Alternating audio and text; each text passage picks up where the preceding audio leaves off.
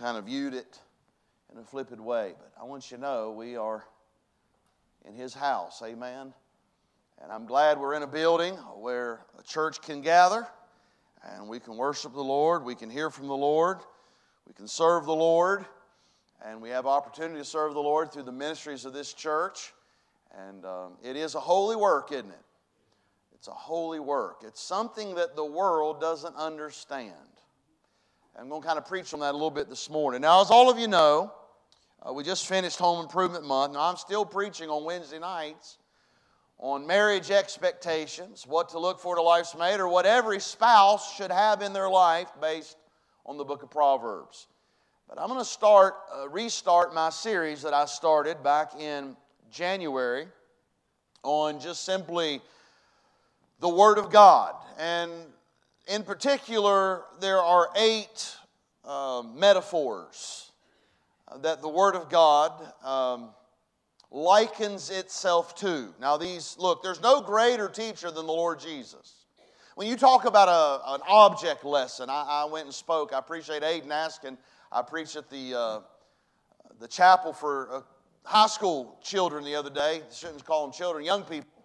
And I think there was about 30 of them there. And I preached the Word of God, and at the end of it, a young man come up to me and told me, so I just want you to know God spoke to my heart through that. And I appreciate the prayer for that. Anytime you're speaking to young people and trying to help them and guide them in the Lord's work. But when we think about the Word of God, God likens His Word to metaphors. Now, we've already preached a message on the sword. We've already preached that the Word of God, God likens the Word of God like a sword. So if God's Word is like a sword, then you're going to get pierced.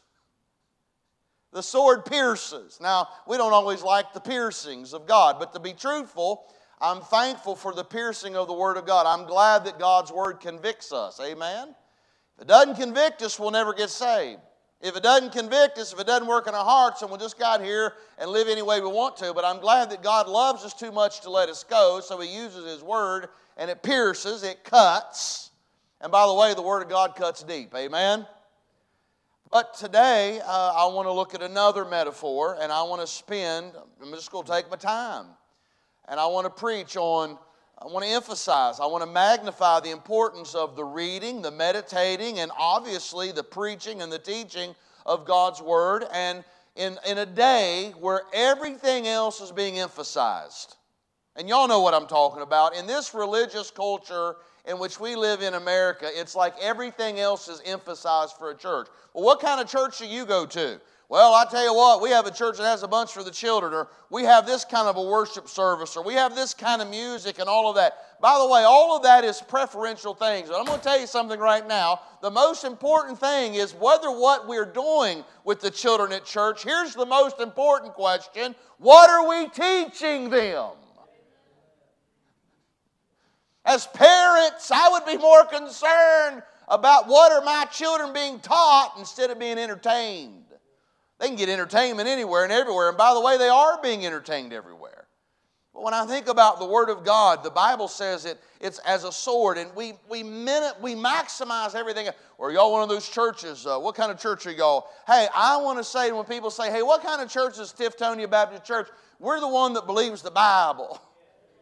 We want to teach the Bible. I don't want to get up here and just teach my opinions. We've all got one. We've all got opinions. You've got opinions. We all have preferences. But by the way, that's not what's going to change us. We need the absolute truth of God's Word to speak to our hearts. So I want to emphasize the preaching of God's Word. Now look, I love our music here. I love everything. Do you say, well, what could we improve? There's a lot of things we can improve here in the church. But I'm going to tell you one thing that we say, well, there needs to be improvement in all of this. Absolutely. But I'm going to tell you something right now. I'm glad that we are a Bible preaching church. Amen. So I want you to notice here in this ministry, we must never minimize the teaching, the preaching, the reading, the meditating upon God's Word. And by the way, every ministry here revolves around this. Everything. So if there's anything that ever comes in conflict with the preaching and the teaching of God's Word, then that thing needs to go, and it needs to line up with what's right here. You say, Pastor, you're narrow-minded. Yes, I think we ought to be about as narrow-minded as that right there. God, tell you what, you bunch of Christians, y'all narrow-minded. Well, I'm going to tell you right now, I found out there's safety right here in the narrow-minded in this book. I've learned this. I've never had to worry about what I did at night. Listen to me now. I don't have to worry about what I did when I wake up the next morning if I'm just living right here and being narrow-minded right here. Y'all with me? I don't have to have my conscience hurt me the next day and, man, realize I've made some real bad mistakes and done some things that I'm ashamed of if I just stay right here with the narrow-mindedness of this book. Everybody understand me? And so you say, well, you're a bunch of narrow-minded, but I've learned there's more joy here. There's more happiness here. You know why? Because God knows what's best for us. So let's maximize the Word of God. Let's maximize the preaching. I've told our parents, you know me, I appreciate your children helping and working, and y'all know as well as I do, I harp on that all the time. If there's stuff that needs to be moved over there in the gym, we're going to go over and move it. I think the young people ought to lead the way. But I'm going to tell you something, even that stuff does not overcome this hour of the preaching of God's Word. Everything revolves around the preaching of God's Word. So I want you to notice the list. God gives these 8 metaphors of what the Word of God is. One, we talked about it last time, it was the sword. So if we're going to be under the sound preaching, the teaching, the reading and meditating of God's Word, then we're going to get pierced because it's a sword. We're going to get convicted and we're going to get broken because it's likened unto a hammer. Hey, we're going to get cleansed because the Bible speaks of itself as water. We're going to get refined because it speaks of the Word as fire.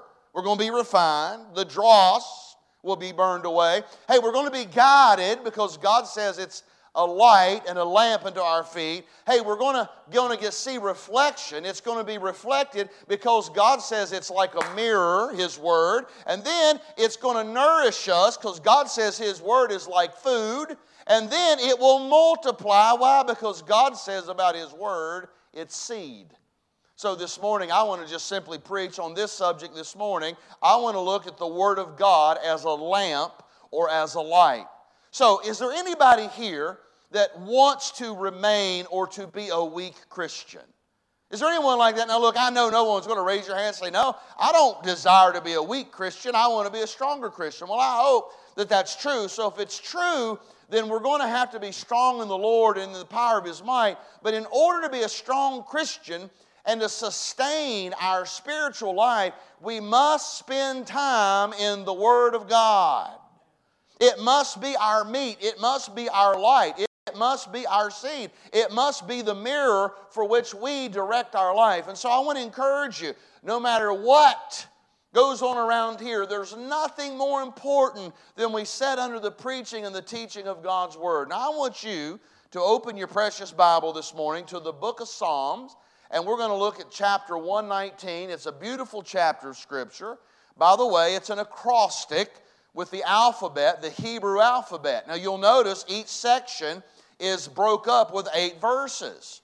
Each one of those 8 verses have a little title over top of them. That is one of the alphabet of the Hebrew language. This is a beautiful piece of literature. Something else to make note about Psalm 119, it deals with the whole alphabet of the Hebrew language, and each one is listed here with 8 different verses with each alphabet, each word, each verse of the alphabet, and you'll see that each one is broke up into 8 verses in each section. I also want you to notice when you read the book, the chapter Psalm 119, you're going to find something very prevalent in all of the verses. You're going to find a verse, a word, a principle referring to God's Word. There's only about 3 verses in this whole chapter. By the way, a little bit of Bible trivia, it's the longest chapter in the Bible. Psalm 119. If you notice, it has what? 176 verses. The reason it's long, again, because it's an acrostic with the alphabet of the Hebrew language. It's a beautiful piece of literature. No doubt about it. But what makes it beautiful is there's only about 3 verses in the whole verses of 170-some verses. There's only 3 that does not mention the Word of God by way of precept or instruction, there's always a verse in Psalm 119 that is referring back to the Word of God. So, of course, I think all of you know, if we're going to preach on the Word of God as a lamp or a light, some of you already got there. You know where we're going to be? Psalm 119, verse 105. And as a boy, I learned this verse. I memorized this verse, and I've never, ever forgotten this verse as far as in my memory. Sadly, I cannot say to you that I've always obeyed this verse. But I pray we have a heart's desire to obey the verse. Look at verse 105 of Psalm 119. Thy word is a lamp unto my feet and a light unto my path. Now, I don't know about y'all, but that's pretty powerful. We all can see that, a lamp and a light. Now, today, let me translate to our culture, to our day. Let me revise this a little bit. If you're walking out in the woods, you no longer use a lamp, you're using a flashlight. But it's very necessary today. By the way, we have a flashlight even right here on our phones. So even if us hunters, we forget our flashlight, which I lost in the woods many, many times, I still have a flashlight now. I just got to pull this thing out right here. It will help light my path. Now, I've learned some things about this flashlight. I've learned that it doesn't flash out a long ways. If I'm normally in a dark room or I'm in a path or if I'm walking through the woods, it's only step by step that it lights the way. I normally don't take my light and look way down the path. I usually just light the path right in front of my way. Now, we're going to look at this because I think it's so very important when we look at the light as the Word of God. It's light. It's a lamp. I want you to look at verse 130 in this chapter. 130, verse 130. Here's what the Bible says. The entrance of thy words giveth light.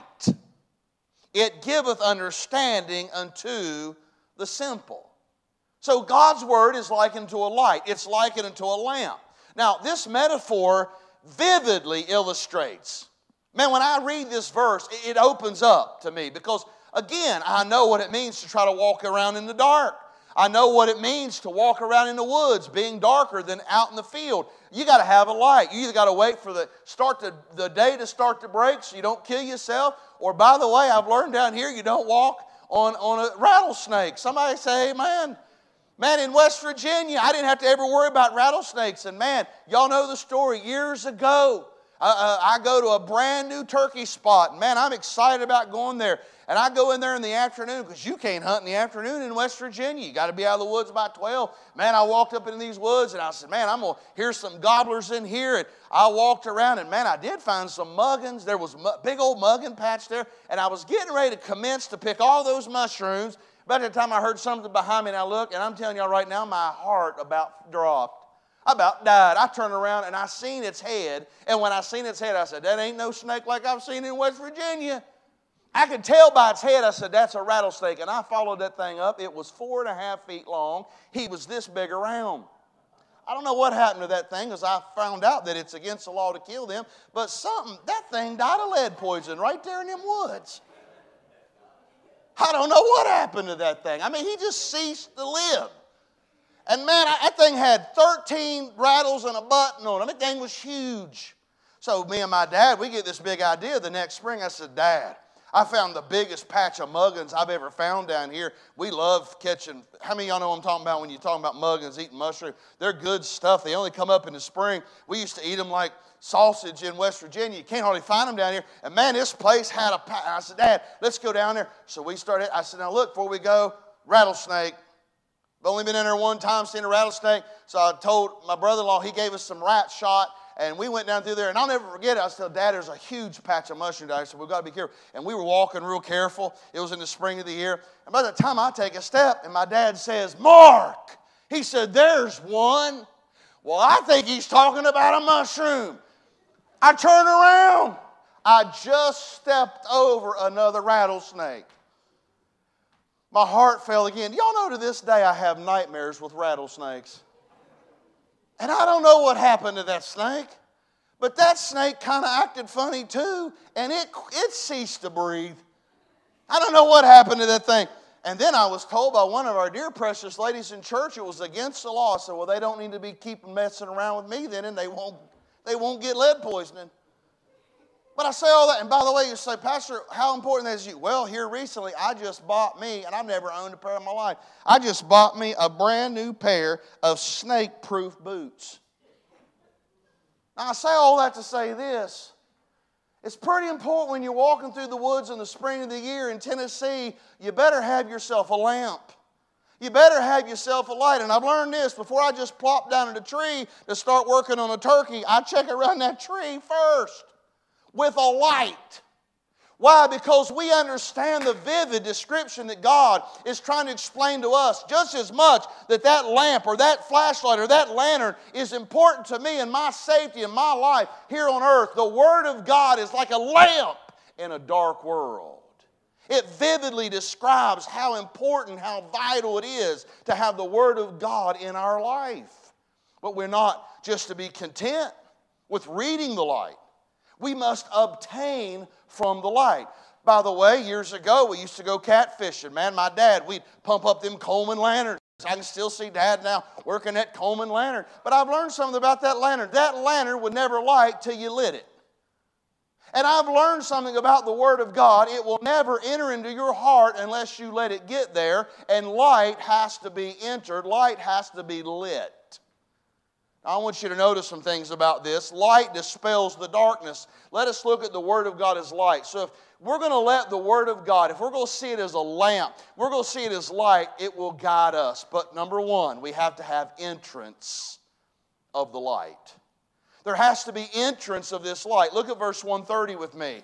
The entrance of thy words giveth light. Here's what's amazing. Light has to be lit. Light has to be obtained. Here's what's amazing. God loves us so much, He doesn't make us do anything. Do you understand? Love is not making someone do something. Oh, could God put something in our mind and say, oh yes, you're going to do this, but that's not love.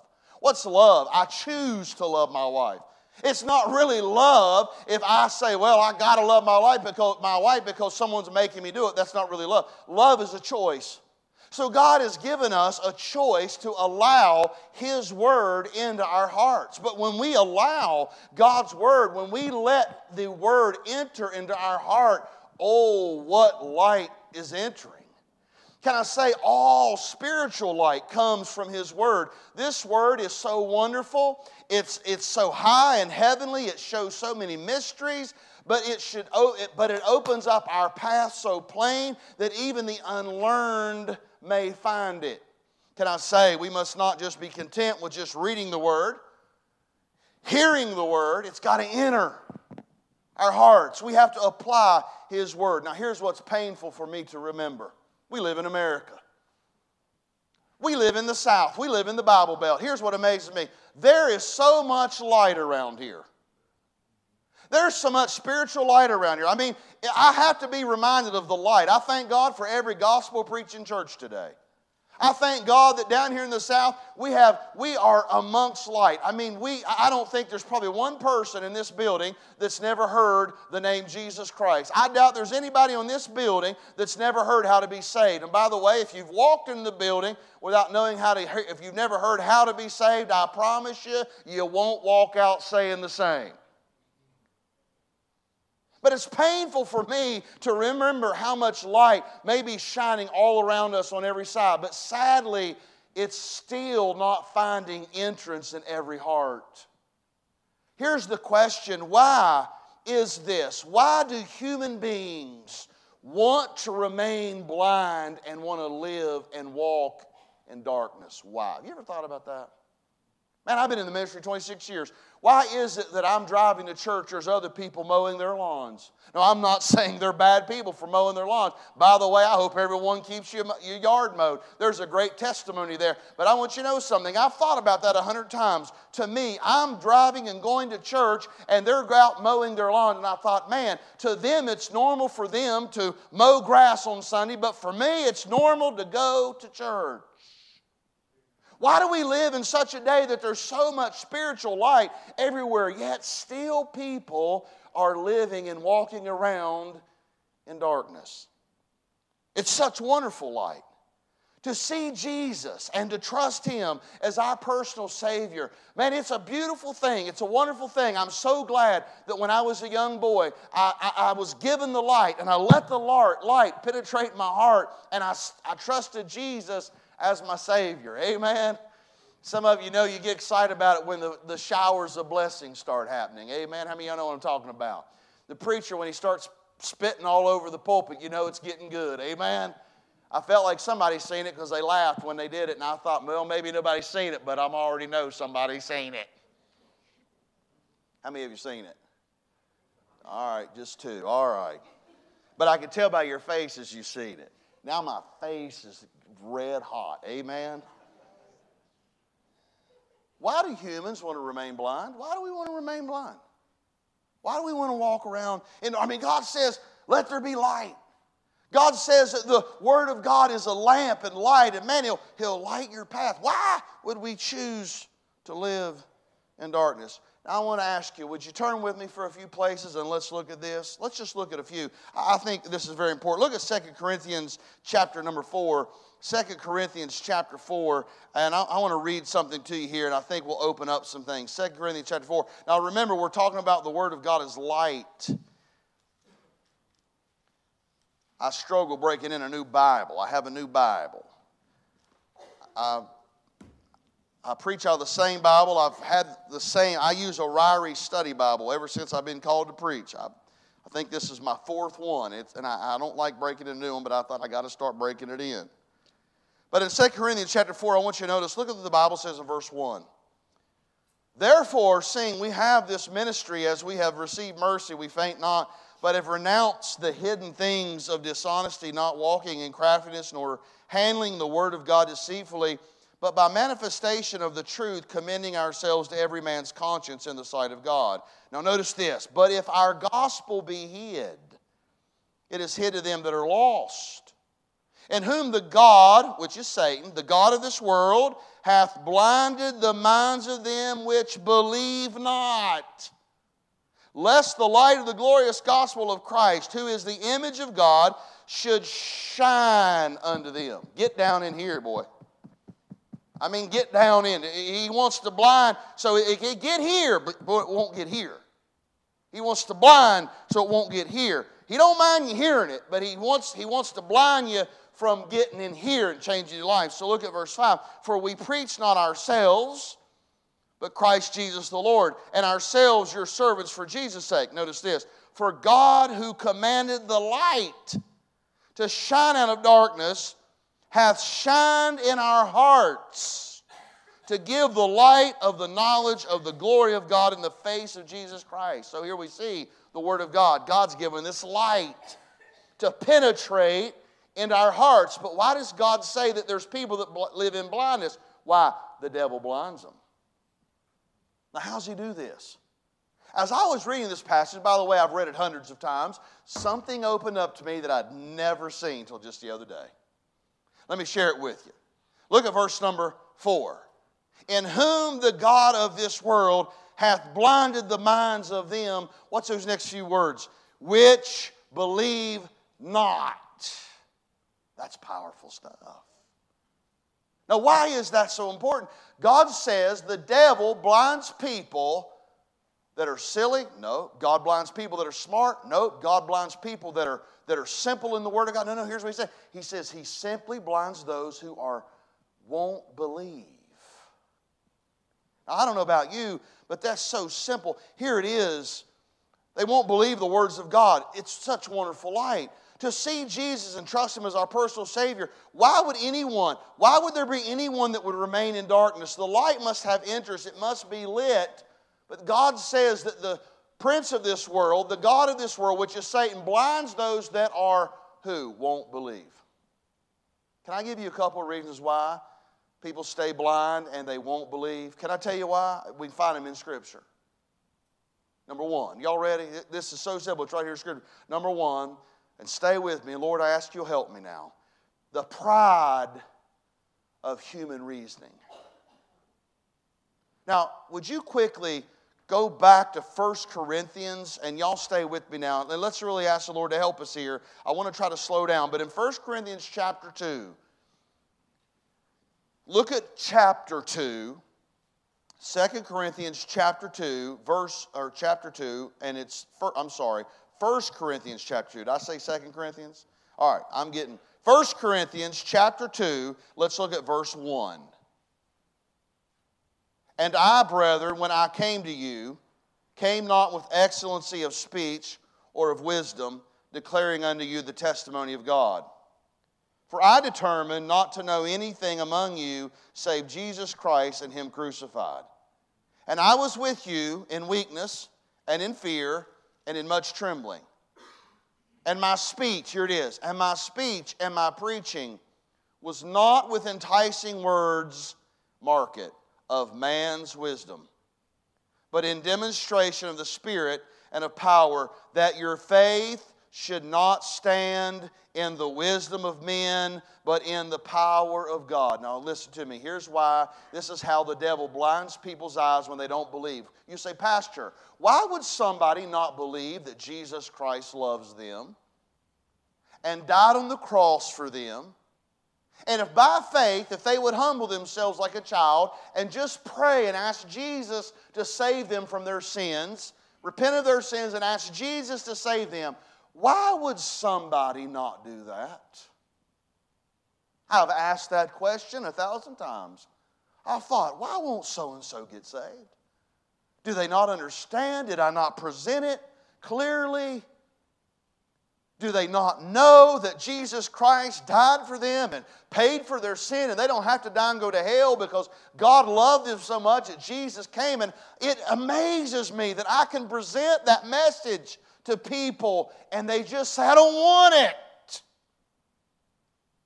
I want y'all to pray. There's a gentleman that's been coming here, and by the way, he told me. I'm not saying anything I don't know. He told me, he said, I'm lost. He said, I'm not saved. He told me that. And he's coming, and I thank God that he's been coming. And I'm praying that the Holy Spirit of God will take His Word, and that young man will let the entrance of that Word into his heart. And oh, when it does, what light he'll see. Amen? But for me, humanly speaking, I can't understand when someone gives you something free, who wouldn't take it?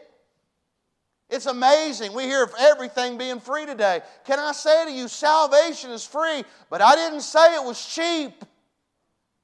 Jesus Christ paid for my sin. He paid for your sin. He paid for our salvation on the cross. And when He hung between heaven and hell, that's not just something He did to make history. He did it because He loved us, and sin had to be paid for. And He paid my sin. And He says, sin had to be paid for. I'll pay for it. Now you trust my payment for your sin. And as a 5-year-old boy, when I heard that, I said, boy, I want it. I want it. I said, Lord, will you save me? I don't want to go to hell. I want to go to heaven with you. And I'm going to tell you right now, but when I asked Jesus to save me, I repented of my sin. I'm going to tell you right now, the light came in. And that man that was preaching that day was weird to me. But after I got saved, he wasn't weird no more. Somebody say amen. Why? Because the Bible says when we let the light in, He gives us understanding. He helps us to understand things like we've never understood before. See, I thought my preacher was weird. I thought all them Sunday school teachers were weird. Somebody say amen. I thought they were weird, but I thought they were wrong. Guess what I found out? I don't like admitting this. I was the one weird. I was the one wrong. I was the one that didn't understand. How many of y'all know what I'm talking about? See, when we let the light of the gospel come in, man, just everything opens up. But why does people want to stay in darkness? Why wouldn't they just say, yes, Lord, I'll trust your way for salvation? The devil blinds them. How do they blind? How does he blind them? He keeps them from not believing. You so, Pastor, how does he keep people from believing the simple gospel of Jesus Christ? Honestly, he prevents us from humbling ourselves just to sit at the feet of Jesus and learn from Him. Why won't we do that? I'll tell you why. Because we got our own way of thinking. We got man's wisdom here. We got to deal with this thing called man wisdom. See, I don't want to teach you in the wisdom of men, because I want to tell you something right now. I'm fed up with the wisdom of men. Now, I'm thankful that we got some wise people. Man, I'm glad of technology, but I'm sick and tired of us hanging around on everybody's wisdom of men. We need to start listening to the wisdom of God. We're so saturated with the wisdom of men. Well, that's the best we got, is if that man around, he's got a DDT. Well, I'm glad he's got a DDT, but I have a Savior in heaven. And by the way, I got something more than a DDT. I got more than a doctorate in man's wisdom. We have all of the counsel of God. Why would we remain in darkness? I'm going to tell you why. Man's wisdom. Here's the reasoning. Y'all ready? Here's man's wisdom. Oh, Pastor Mark, it can't be that simple.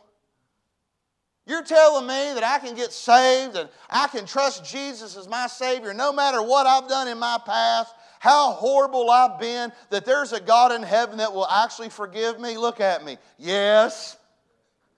It's that simple. Yes, I believe that. You know why? Because we live with people that don't want to forgive. We live around in a culture where people will bring up our sin 1,000 times, but here's what's beautiful. God don't. He says He'll cast our sin as far as the east is from west. But see, our man's wisdom, that can't be true. God don't love us that much. I don't know of anybody that would never forgive me. No one's ever forgiven me. God has. See, that's man's reasoning. It can't be that simple. Really? You're telling me that God came to this earth and died on the cross for me? I don't believe that bunch of stuff. Well, that's man's wisdom. Let me tell you what God says. He sure did. For God so loved the world that He gave His only begotten Son, that whosoever believeth in Him shall not perish but have everlasting life. He came for you. He came for me. Hey, here's another reasoning now. Here it is. He died for the whole world. You can't tell me that God died for the whole world. There's nobody going to die for the whole world. That's impossible. You can't have eternal life. Are you crazy? I've heard people say to me, Pastor Mark, are you one of those people who believe that once you're saved, you're always saved? I don't believe that bunch of junk. Look at me. I don't believe that either. I believe what God says. When we get saved, He gives us eternal life. That's better than once saved, always saved. God says, I've given to you everlasting life. I asked those teenagers at the chapel the other day at the school, I said, how long does eternal life last? They said, forever. That's pretty simple, isn't it? So we got people running around, I'll tell you right now, you can't believe that preacher. If he tells you that you can get saved and you can't ever lose your salvation, that guy's not telling. No, that's man's wisdom. Listen to me. When we get saved, we become a child of God. Now look, I got 2 children.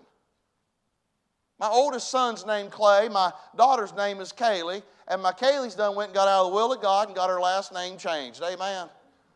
She done went and married an old boy down of all places outside of Atlanta, Georgia. One of them Georgia boys. And if y'all think I preach long, y'all ain't never heard of Georgian. Georgian. Hey, and listen, good boy though. Y'all know I'm just joking. We love Brother John. But she done went and changed her name. It ain't no longer Brandon. And by the way, she ain't no longer living in the promised land. She done moved down to Moab. She ain't living up in the house of bread anymore up here in Chattanooga. Somebody say amen. Hey, but I do thank God for this. She's still living for the Lord. She's got a Christian life. She's married to a preacher. And I'm just saying, but let me just say this. If Kaylee went out and changed her name, which she did, and she went out and said, you know what, I don't like my mom and dad anymore, and I'm telling you right now, I'm sick of the way they live, and I'm not going to live like them anymore, and I'm just going to go a step further. She said, I'm going to start telling everybody that Laura and Mark Brandon's not my mom and dad. Y'all know what the real truth is? Doesn't matter what she says, we're still her mom and dad. No matter how she lives, no matter what she does, no matter how far she goes, it doesn't change the fact she's still my daughter. See, here's what's amazing. When you get saved, your relationship never changes. Now, here's why some people get confused about this thing.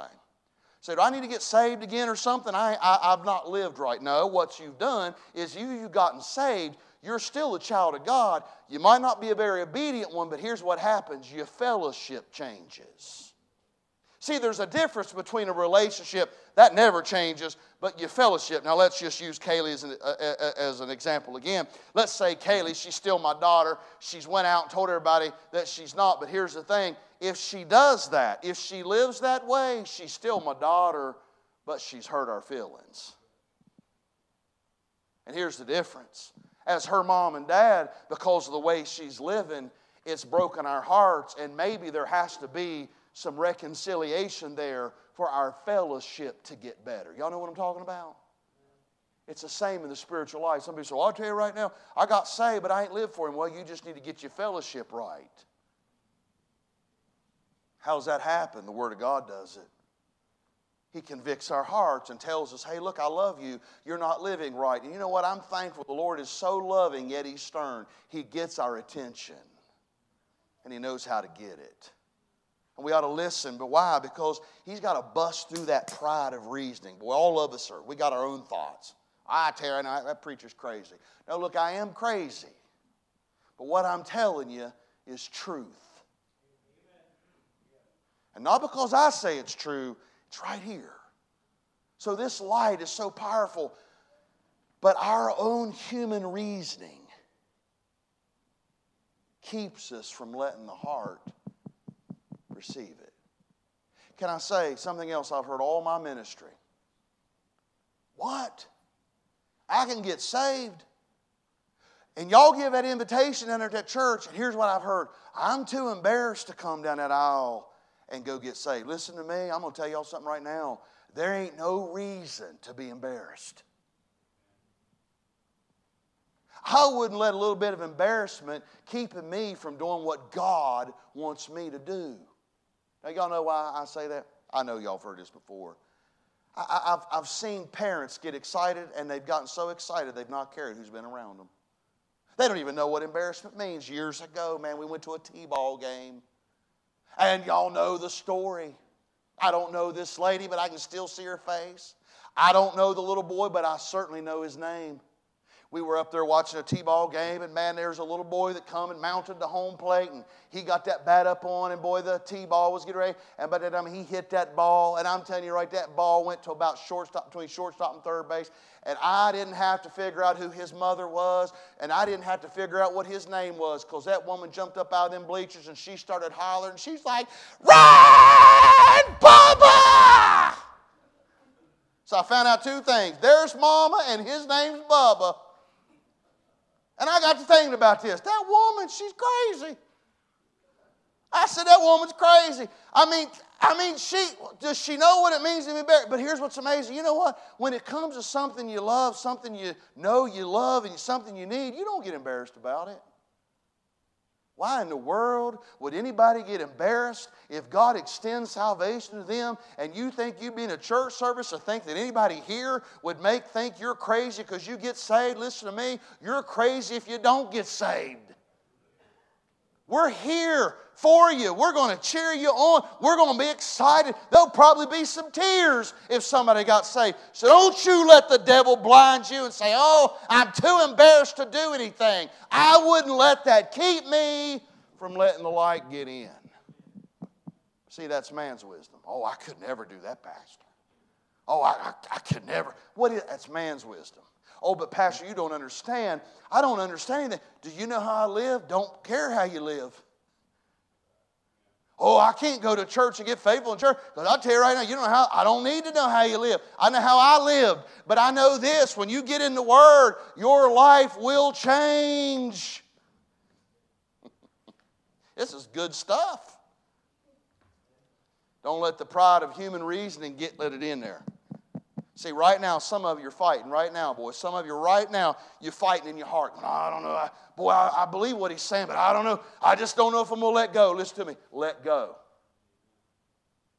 Let it in, boy. Let it hit you. Let it have you. Don't let the pride of human reason. Quick, I got to hurry. What's another reason? We won't let the light come in. We won't stay blind. Y'all ready? This is simple now. The love of sin. I'm going to tell y'all something. Y'all probably will never hear a preacher. You probably never thought you'd hear a preacher. I'm going to tell y'all right now. There is some sin, there's fun in it for a while. That's Bible. Bible says there's pleasures of sin for a season. it runs out.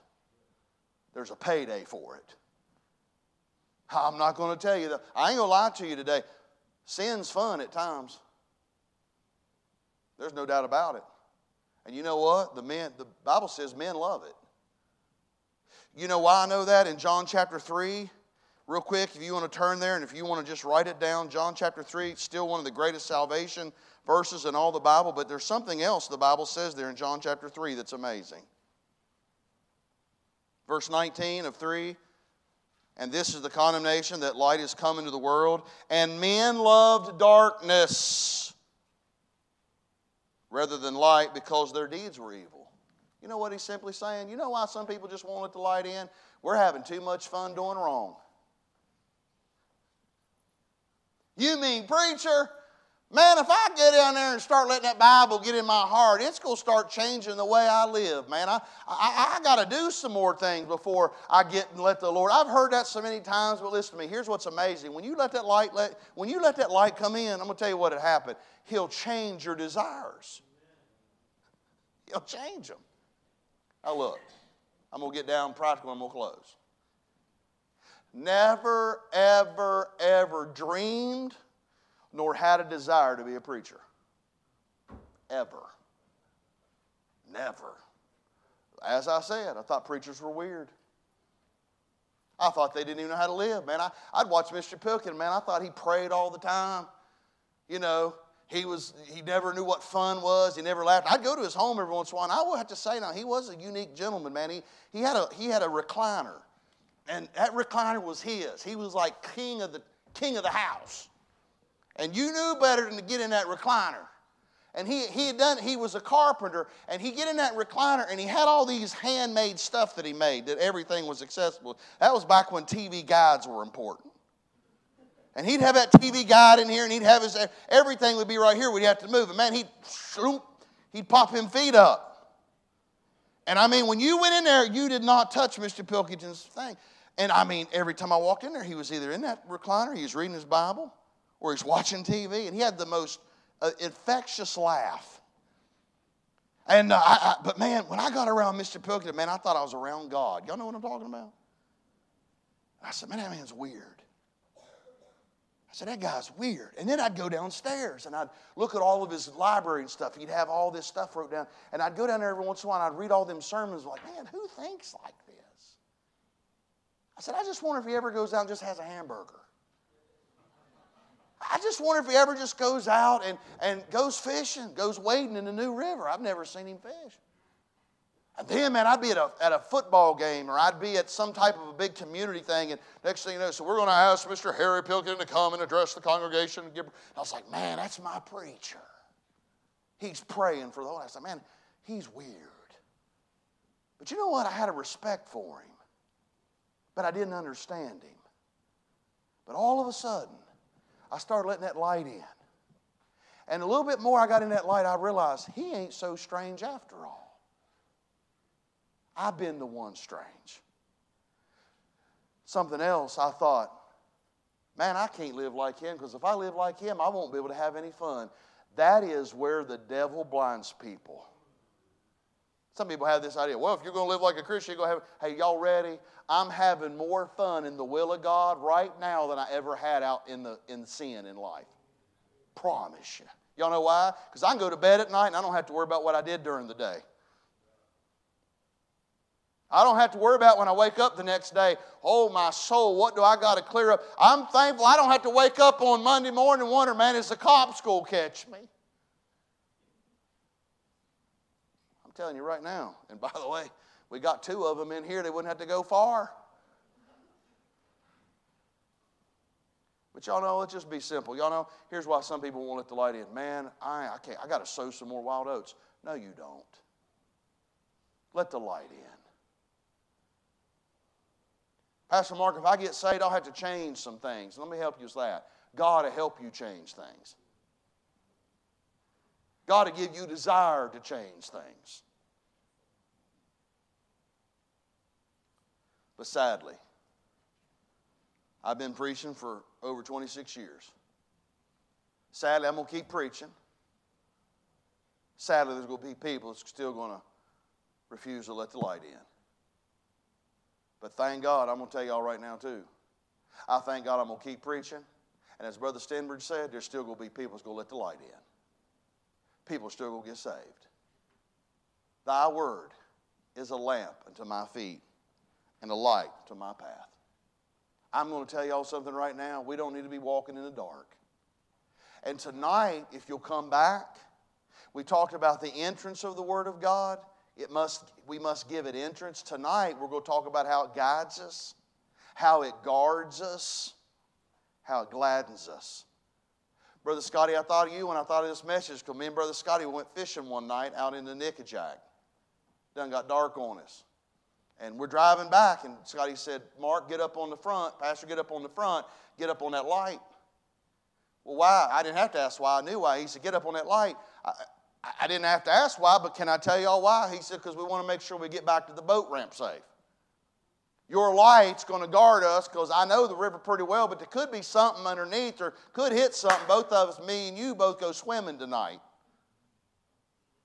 And so we had to have a light. Man, I'm up there in the front of that light. I'm looking at everything, boy, because he didn't slow down none. I'm doing this right here, boy. Why? Because that light's what? Guarding us and guiding us. And by the way, there's a lot of stuff that's trying to harm us in this world. You better have you some light. Amen? That's a little preview for tonight.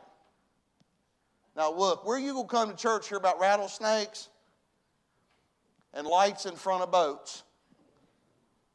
Y'all ain't going to hear that anywhere else. How many of you glad you get to hear it here? Praise the Lord. The rest of you, praying for you.